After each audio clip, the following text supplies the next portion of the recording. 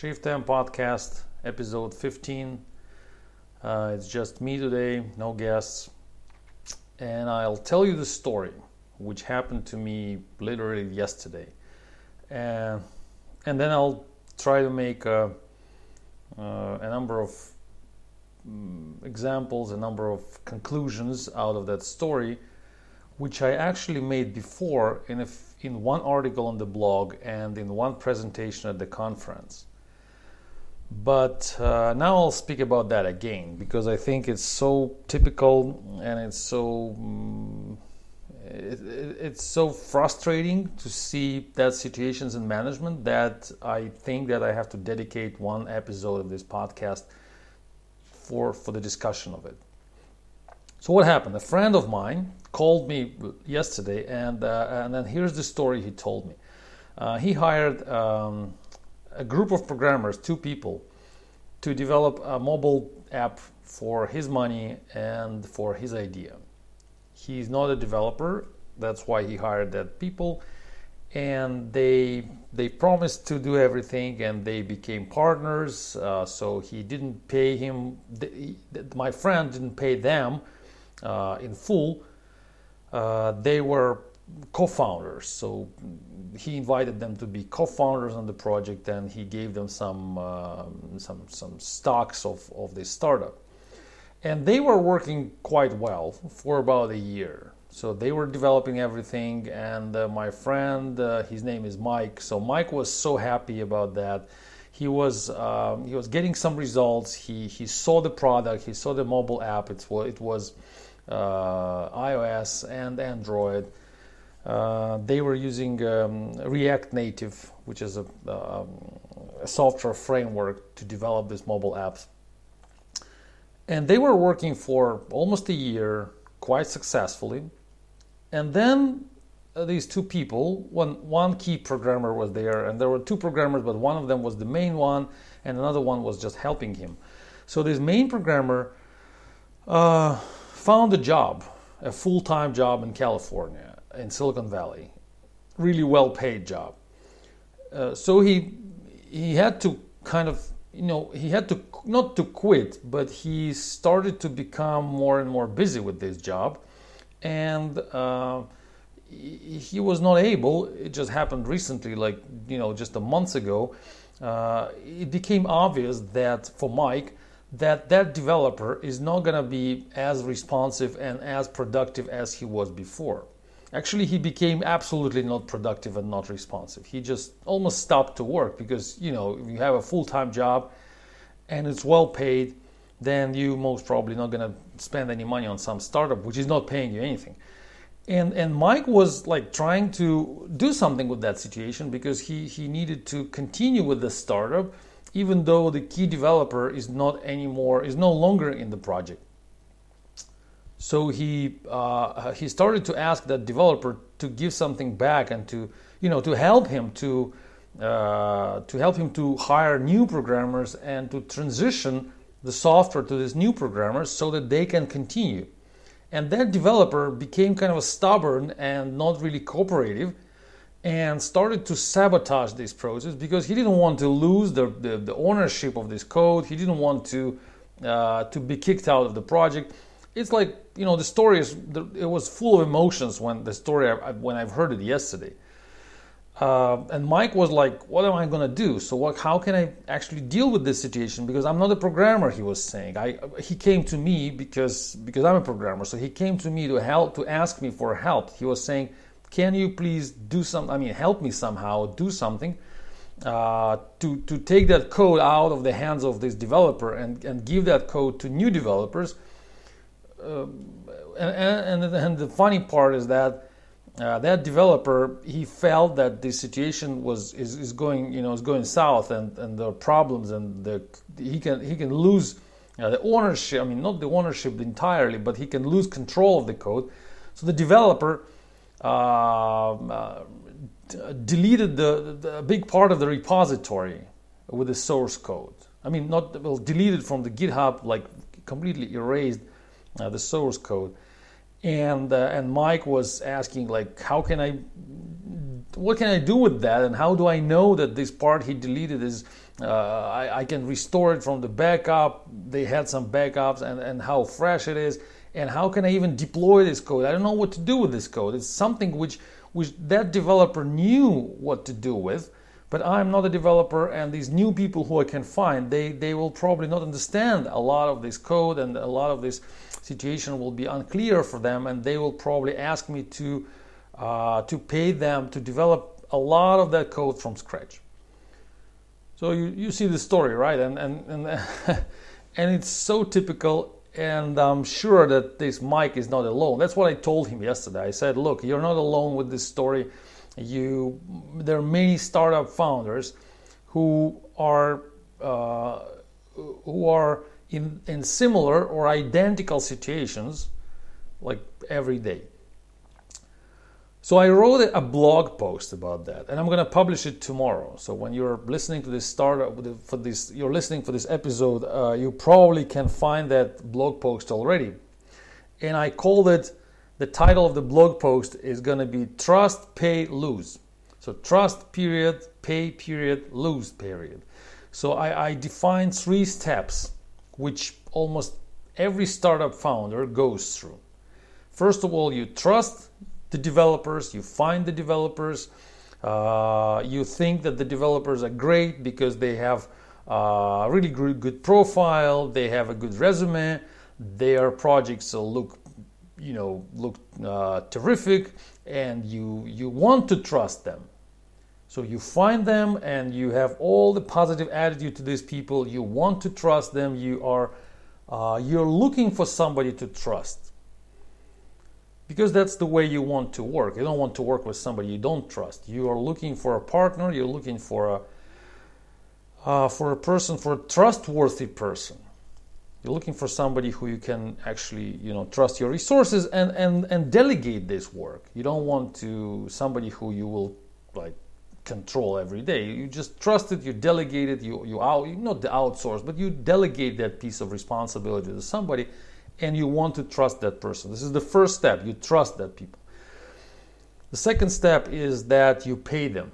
You pay, they deliver, they develop, they implement the features you're looking for, they produce some new releases, they deploy that software somewhere, they actually work, and they send you invoices every month or every week, and you keep paying them. And it may take a while. In the case of my friend Mike, it took about a year, a little bit longer. So he was paying that developers for a year, and everything was fine. He didn't call me for this year. I didn't hear anything from him. Well, he was just saying happy birthday to me, and that's all. That's what I got from Mike, because he was so happy that everything was good. He didn't remember that I exist and I'm also a developer. He didn't need me. He didn't need my services. So he was happily paying that developers and keeping full trust in their reliability. And then step number 3, I call it lose. When there is something is wrong, when in case of Mike, there is not something really terribly wrong. That person just found a better job, and he kind of started to move there, and then because of that situation he had to quit, and then they start some kind of a conflict, and then he deleted some code. But initially it started more or less normal business situation, because there's new job, new money, so I'm sorry, I have to move on. But then you start to lose, and eventually you lose a lot at this step number 3, because you're not in charge, you don't control the code, you don't know what's in there, you don't understand these digital artifacts, you don't know what to do with them.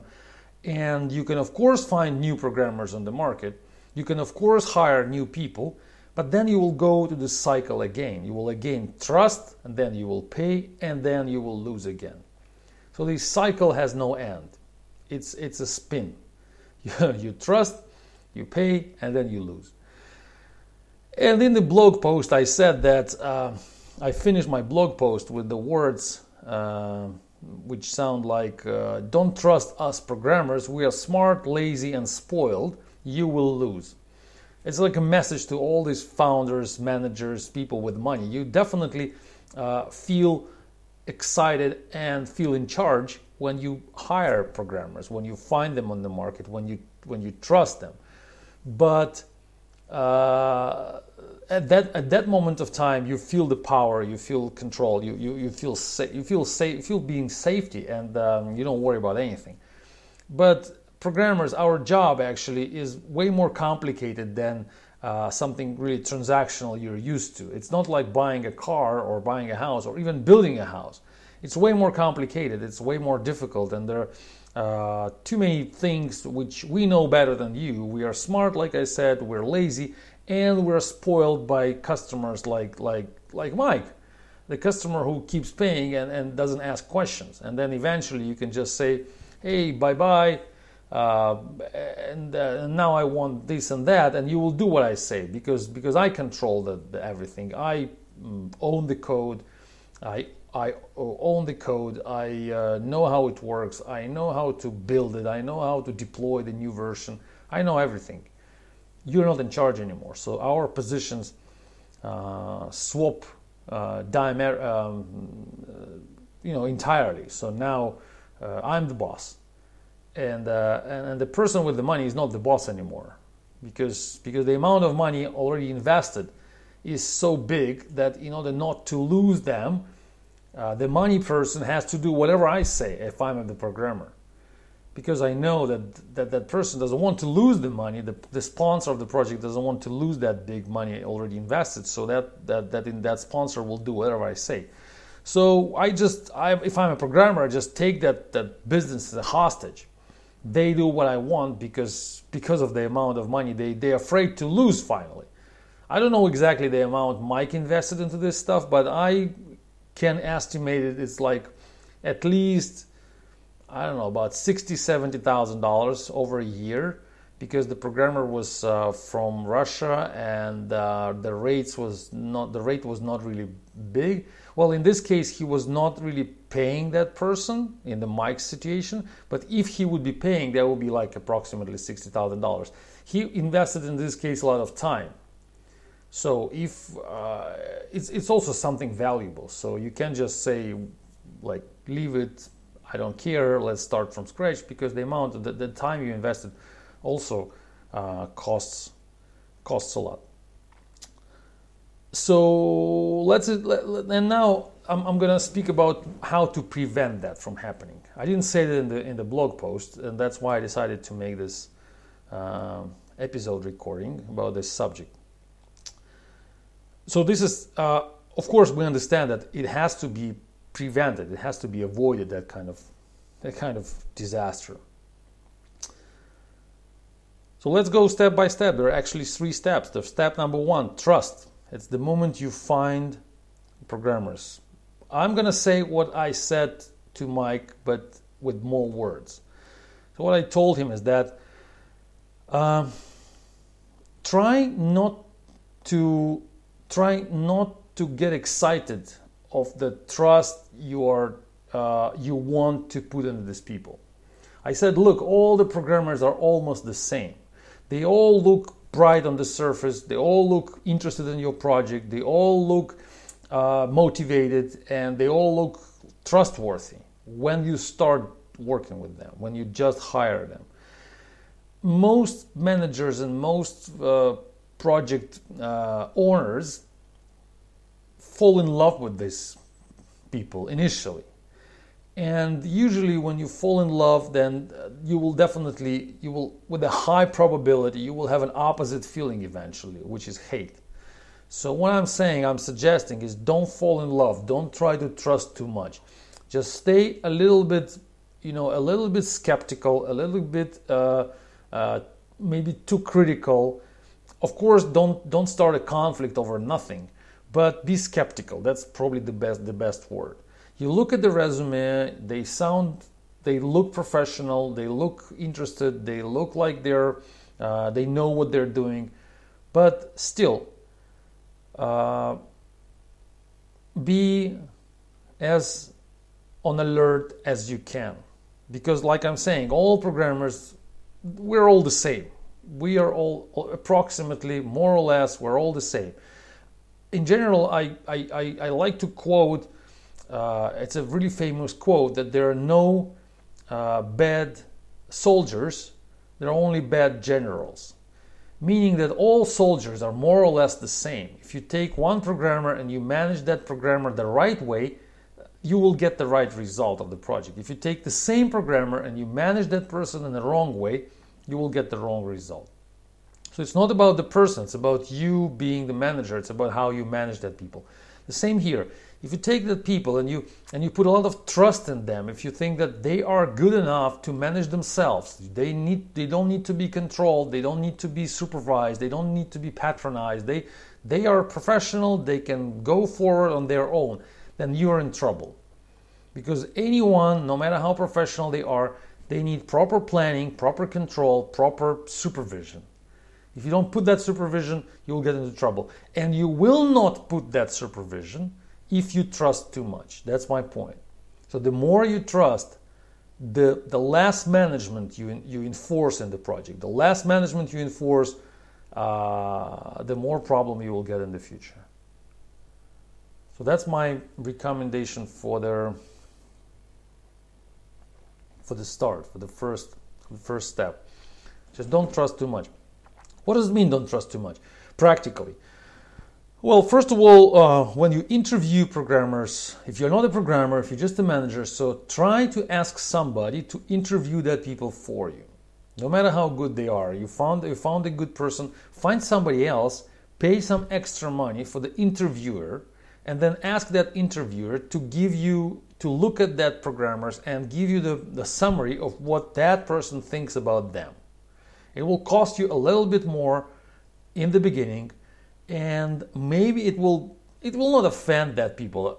In most cases, it will not offend them because they will understand that you're trying to manage the project more professionally. You're not just talking to them and asking, "Are you good programmers?" "Yes, we're good programmers."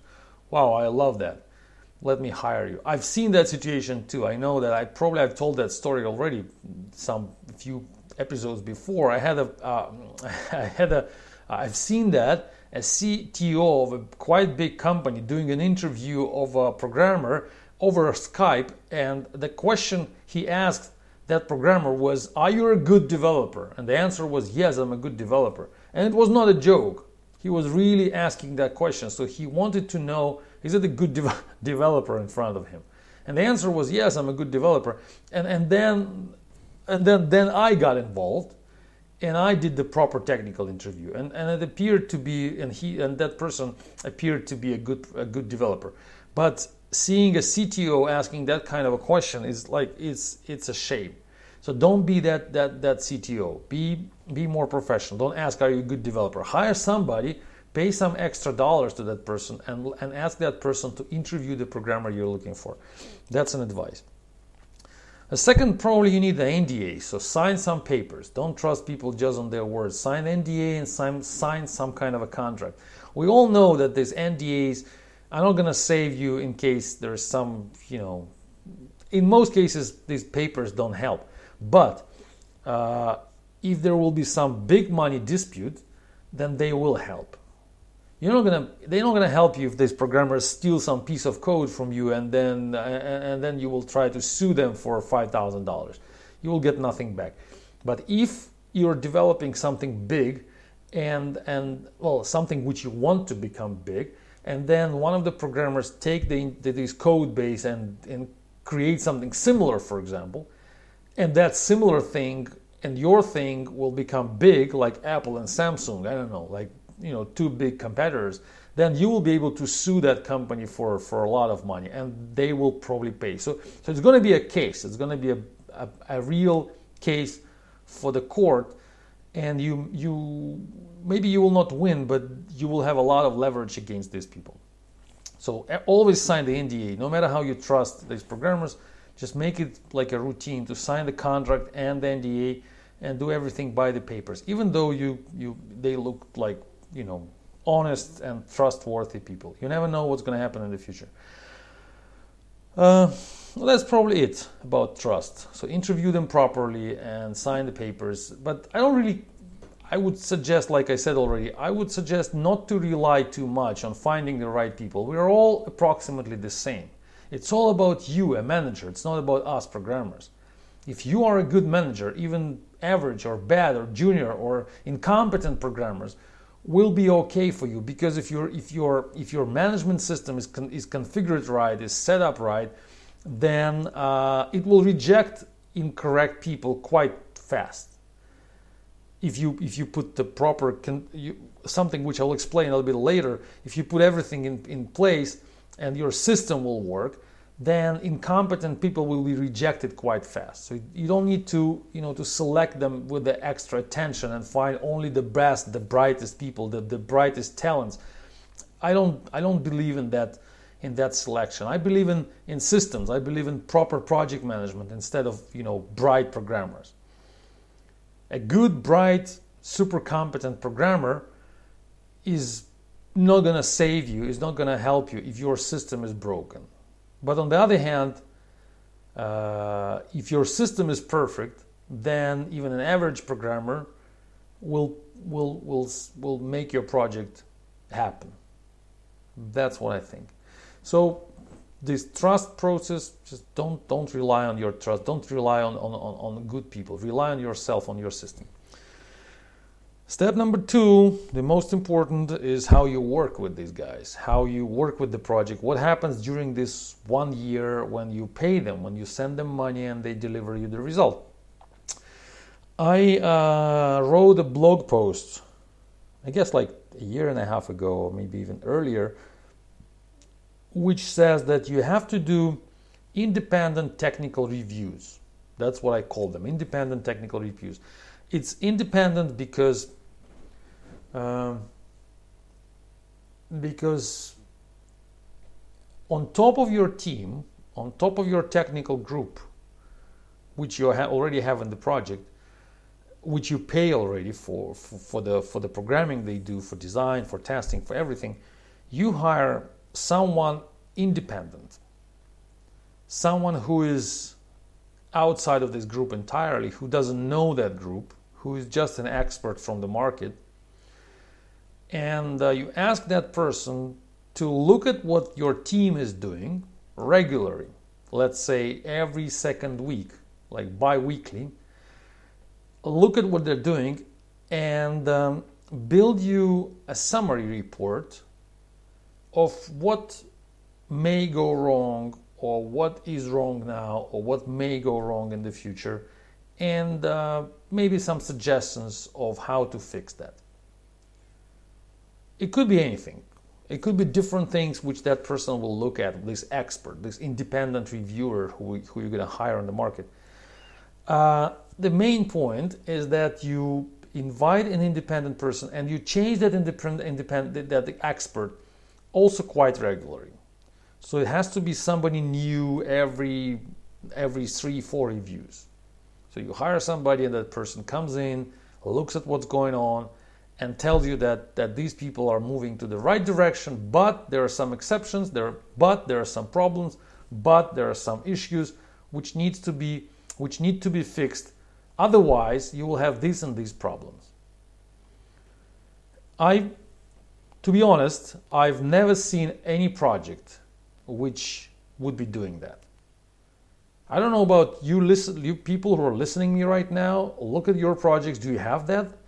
I doubt many of you have that thing happening. So have that independent expert who is actually reviewing things, reviewing the project affairs, and reporting to the project manager, to the project owner, what's going on. Because project managers and people with money, they don't really understand, like my friend Mike, they don't really understand how software has to be developed. It's not their business. They are not programmers. And each programmer, each software team, each programmer, they have their own understanding of what's the right way to develop software. Some people think that unit testing is a good thing to do. Another team may say we don't do unit testing. One thing thinks that they need to use continuous integration. Another team would say, we don't use it right now because we don't need it. One team thinks that this framework and this set of design patterns is the right way to develop software. Another team may think that this is the wrong framework and it's too old and it's not supported, it's not stable, it's not secure enough, and these design patterns are actually anti-patterns. So there could be different views at how the software has to be developed. And of course, the team will convince the project manager that their way of developing software is actually the right way. And if the project manager is smart, then he will not trust the team, he or she. The project manager will not trust that words, will not let the team convince him or her. The project manager will try to doubt, always put these words to doubt, and always suspect that the team, maybe unintentionally, maybe not because they're so evil, but just because they feel that this is the right way, they will always try to convince the project manager, convince in things which may not be right. So that's why we always need a second opinion, so that the smart project manager will always invite somebody to get the second opinion. And the team will not be offended. The team will understand that the project manager is smart, the project manager is strong, the project manager is not afraid to offend anybody. The project manager doesn't care about offending anyone. The project manager cares about the project. And this is the most important, the top priority for that person. If anyone is offended, it's your problem. You can quit tomorrow. The main objective of the project manager is not to keep people happy, but to make the project successful. And to make the project successful, we need to doubt every technical opinion we have inside the project. We need to always put them, under inspection, under investigation. It has to be some external person. So why it's not happening, I think it's not about money. So I don't think people actually trying to save money and not to spend them this 2 hours of work for an independent expert. Okay, it could be very expensive person or just expensive person. Let's say $100 an hour. We pay for 2 hours of work or 4 hours of work every 2 weeks. So it's $400 every 2 weeks. So it's $800 a month. An average project will cost what? $15,000, $10,000 a month. So what is this $800 a month for an external review, for independent review, which will give us a lot of information about how the project may fail in the future and how to prevent that? I don't think it's a money question. I think the main question is people are being afraid of offending the team. I think that's the reason number one. They just want to trust, and they think that they will look bad if they don't trust. So the team will kind of, will not like the manager if the manager says, guys, I don't really trust you fully. I don't trust you 100%. I trust you, of course. I love you. You're the best team I've had in my life. But this is an independent reviewer who will take a look at what you're doing, and that person will do it every 2 weeks. Either you like it or not, but I'm doing it for all of us. Because if the project fails, we all lose. I lose, you lose. So I better not trust you too much right now. I invite the expert, I invite the reviewer, and I save the project. So I think just project managers are, in most cases, are kind of too weak, just being too afraid to offend the team and to stress the morale, stress the atmosphere in the team, and they just want to keep things quiet until the project collapses. So that's what's happening, I believe. That's the main reason. Well, I'm thinking about what other reasons could be. It's not the money, it's not the time, it's not the inability to find experts. The market is open. You can go to any freelance platform and say, hey, I'm looking for somebody who will get into my project, spend a few hours, take a look at the source code, take a look at what's going on, and give me a half-page report, and I'm going to pay $50 an hour for this work. I believe you can find easily that kind of people, and you need to rotate that people. So don't keep the same reviewer for the entire year, for example. Make sure you rotate them. You invite somebody else. You need to have different opinions, not just 1 second opinion, but different opinions. And now let me show you what I think need to be reviewed. What's the material this person has to review. I mentioned that in one of my presentations. You can see my talks on the site, and this one I gave in May this year, 2017, and the talk was called How to Avoid Outsourcing Disaster. So if you listen to this talk, it was quite fast, like half an hour or so, but I mentioned that problem there, and I said that it's so important to invite that expert. I call it auditors. In the presentation, I call them tech auditors. And I said what these auditors have to pay attention to, what kind of artifacts they have to review. So I said, first of all, it has to be the quality of code by itself, of course. So that person has to be a programmer, that auditor, the programmer who is capable of opening the source code and look inside and make the decision of what's right and wrong. So if your team is developing in JavaScript, maybe it's not a good idea to hire an expert in Python, because that person will not be able to decide whether the code is good. So if the team develops in JavaScript, find a JavaScript developer who will look into the code and tell you what's going on, what's wrong there. And of course you show that information. That's one more point I forgot to mention. That it's important, I believe, to make that report open and available for the programmers as well.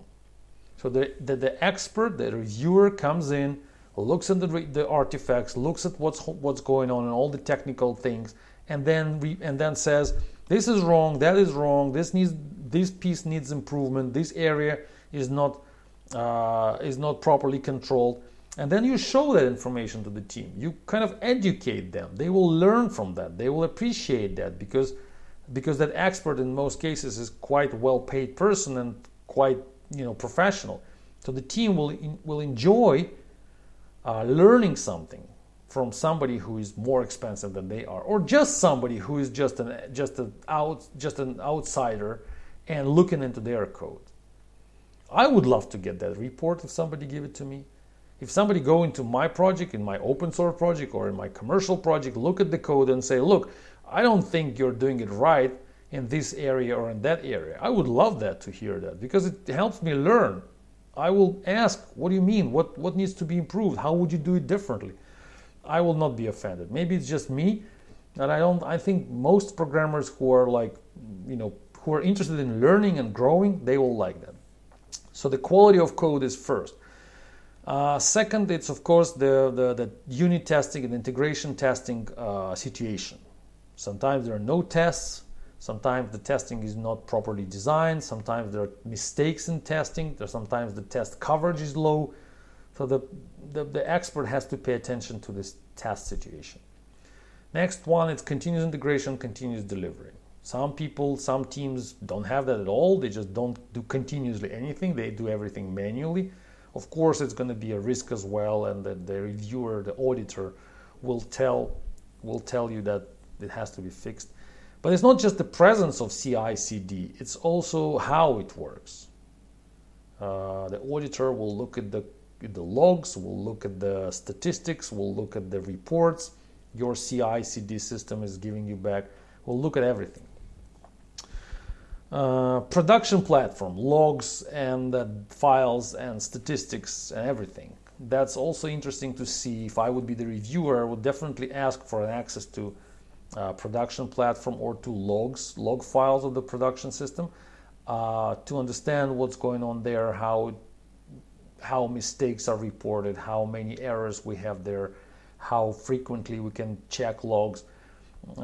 Logs is a very important part of any production system, and sometimes people just don't have logs. Sometimes they just see them randomly. Sometimes they just don't store them correctly. Sometimes they don't archive them. They can't find logs. They can't find logs from the previous months or so. It has to be reviewed. Security. the next point. Of course, the expert will take a look at the security problems. Where and how we can be hacked, where and how we can lose our data, we can lose security information, sensitive information. It's all important to look at. Database organization, the structure of the database, the statistics of the database, performance, indicators, amount, the size of the database, the regularity of backups, all that things. They need to be understood, and the auditor will definitely inform you about the problems. Many other things you can find there. It's not really important. I mean, it's not my job to tell you now what this auditor will look into. I think that person, if you find, again, I'm saying if you find the right person, this is not the right thing to say, like I mentioned before. There are no right and wrong people. They're just right and wrong management. So don't expect to find the right person to review the project for you. Just find a person and make a list of things which you want that person to pay attention to. And again, it's not me to tell you what the things you need to pay attention to in your project. So it depends from project to project. But these a few things which I listed, they exist most probably in all projects.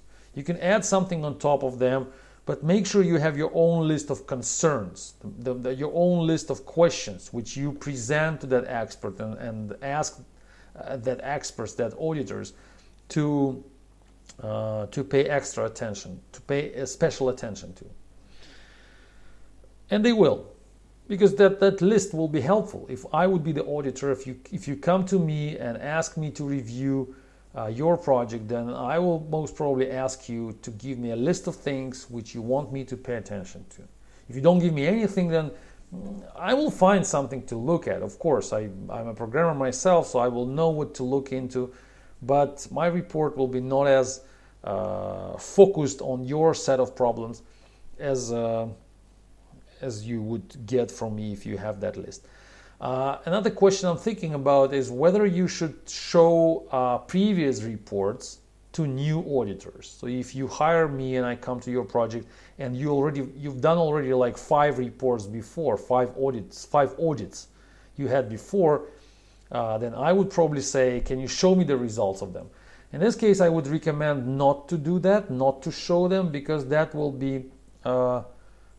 make me biased. So I will see what previous auditors saw and found in your project, and I will most probably find the same, or I will try not to find the same, which will kind of distract me while I'm working on your artifacts. So I would recommend to keep them isolated, to keep them individual, standalone, and always independent from one another. Each report, each audit has to start from scratch. That's how I would do that.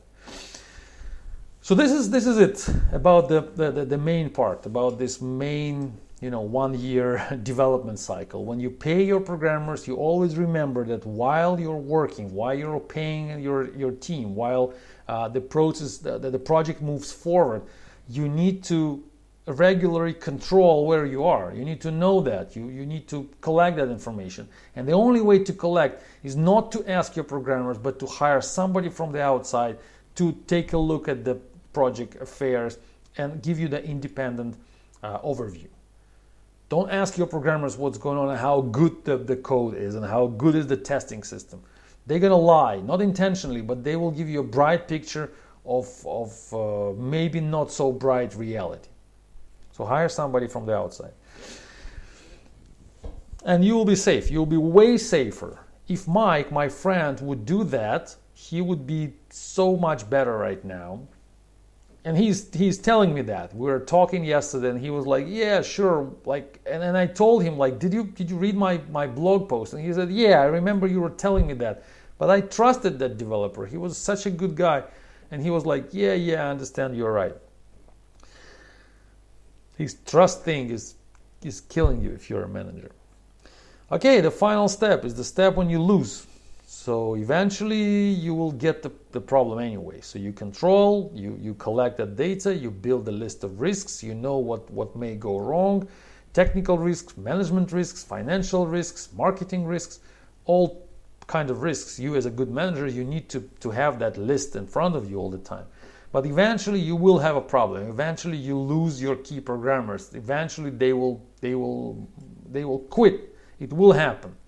Because like we all know, an average time a good professional programmer stays in the project is about 1 year. On the average. I don't know where this number, well, I got that number a few years ago. I think David West gave me that number during the interview. He said it's 1 year, and I think he's right. I mean, this is approximately the amount of time a professional programmer would spend in a project. I think it's a realistic estimate. So your programmer, no matter how good that person is, no matter how much you trust that person, will eventually quit, and you will stay with the piece of code which was created by that person or a group of people. So what I would suggest, what to do when it actually happens, when you actually lose these talents, you lose your people, then I think that in order to kind of prevent that from happening, not prevent from happening the fact that they quit, because they will quit no matter what, but to prevent the damage you're going to get because of their quitting. So I would recommend to rotate people before they quit. If you have a number of projects, try to move that people from project to project. If you have just one project and you have just one thing to work with and one team, then try to not to rotate because you have nothing else to place them into, but maybe to kick them out. Not with a conflict, but just because it's time to change the team. It's time to refresh the team. And every time you replace people one by one, or not all at once, because that's going to be really difficult, but one by one, you will refresh, you will make your project more resistant to that people problem. So if you intentionally take people out of the team and place new people into the team, you train your project to handle that situation normally. So it's going to be not a disaster for you anymore. It's going to be a normal routine process. When one programmer goes out, another programmer goes in. So you need to rotate. If you do that yourself, not when it happens, you do it proactively. You will be in charge, you will be in control, and your project will be way more stable and way more resistant to any potential human resource issues, which you will have no matter what. So don't fool yourself that your programmer is going to stay with you forever. It's not going to happen. They eventually will quit. And how much damage you're going to get with that depends on you. Depends on how prepared you are for that situation. They will quit, but you can be prepared for that and just normally, friendful way, say goodbye. I wish you all the best, and I'm ready for new programmers because everything is configured for this situation. Everything is in my hands. My source code is in repository, continuous integration is configured, the deployment is done automatically. Everything is so cool and documented that it's not a problem for me to change the developer in just a few days. In that case, you're not going to have any conflicts, you're not going to have any fights with these people. You will just normally, peacefully, professionally let them go when they decide to go. But if you're not prepared, if you feel that when they quit it's some kind of a personal insult to you, that they personally don't like you and you need to fight with them if that happens, and you really believe it's not going to happen ever, then you're just fooling yourself and not preparing yourself for the disaster which is coming. So that's my recommendation. So be prepared for people to quit, and not just mentally, meditating to that situation, but just kick them out, just every half a year. Not kick them out, not with a conflict, but just replace one programmer every half a year normally. Make it a normal routine procedure. They're not going to suffer because of that. The market needs programmers. They will find another job, or inform them upfront that this is your policy, this is the way you want your project to behave. They will get ready for that, and they will just know that this is happening. But you will be prepared. So that's what I think. That's kind of a summary of everything I wanted to say about that story with Mike, which happened. And I'm really sure that it's so typical. This is not the first time for me. I've seen that many times. You trust, then you pay and keep paying, and then you lose. If you don't want that to happen with your project, try to do what I just say. Focus on independent technical audits, and you will be fine. Thanks for listening. As usual, I would love to be with you. I mean, I would love you to come back every Monday. I'm trying to publish one podcast episode every Monday. So come back next Monday. Thanks for listening. Bye-bye.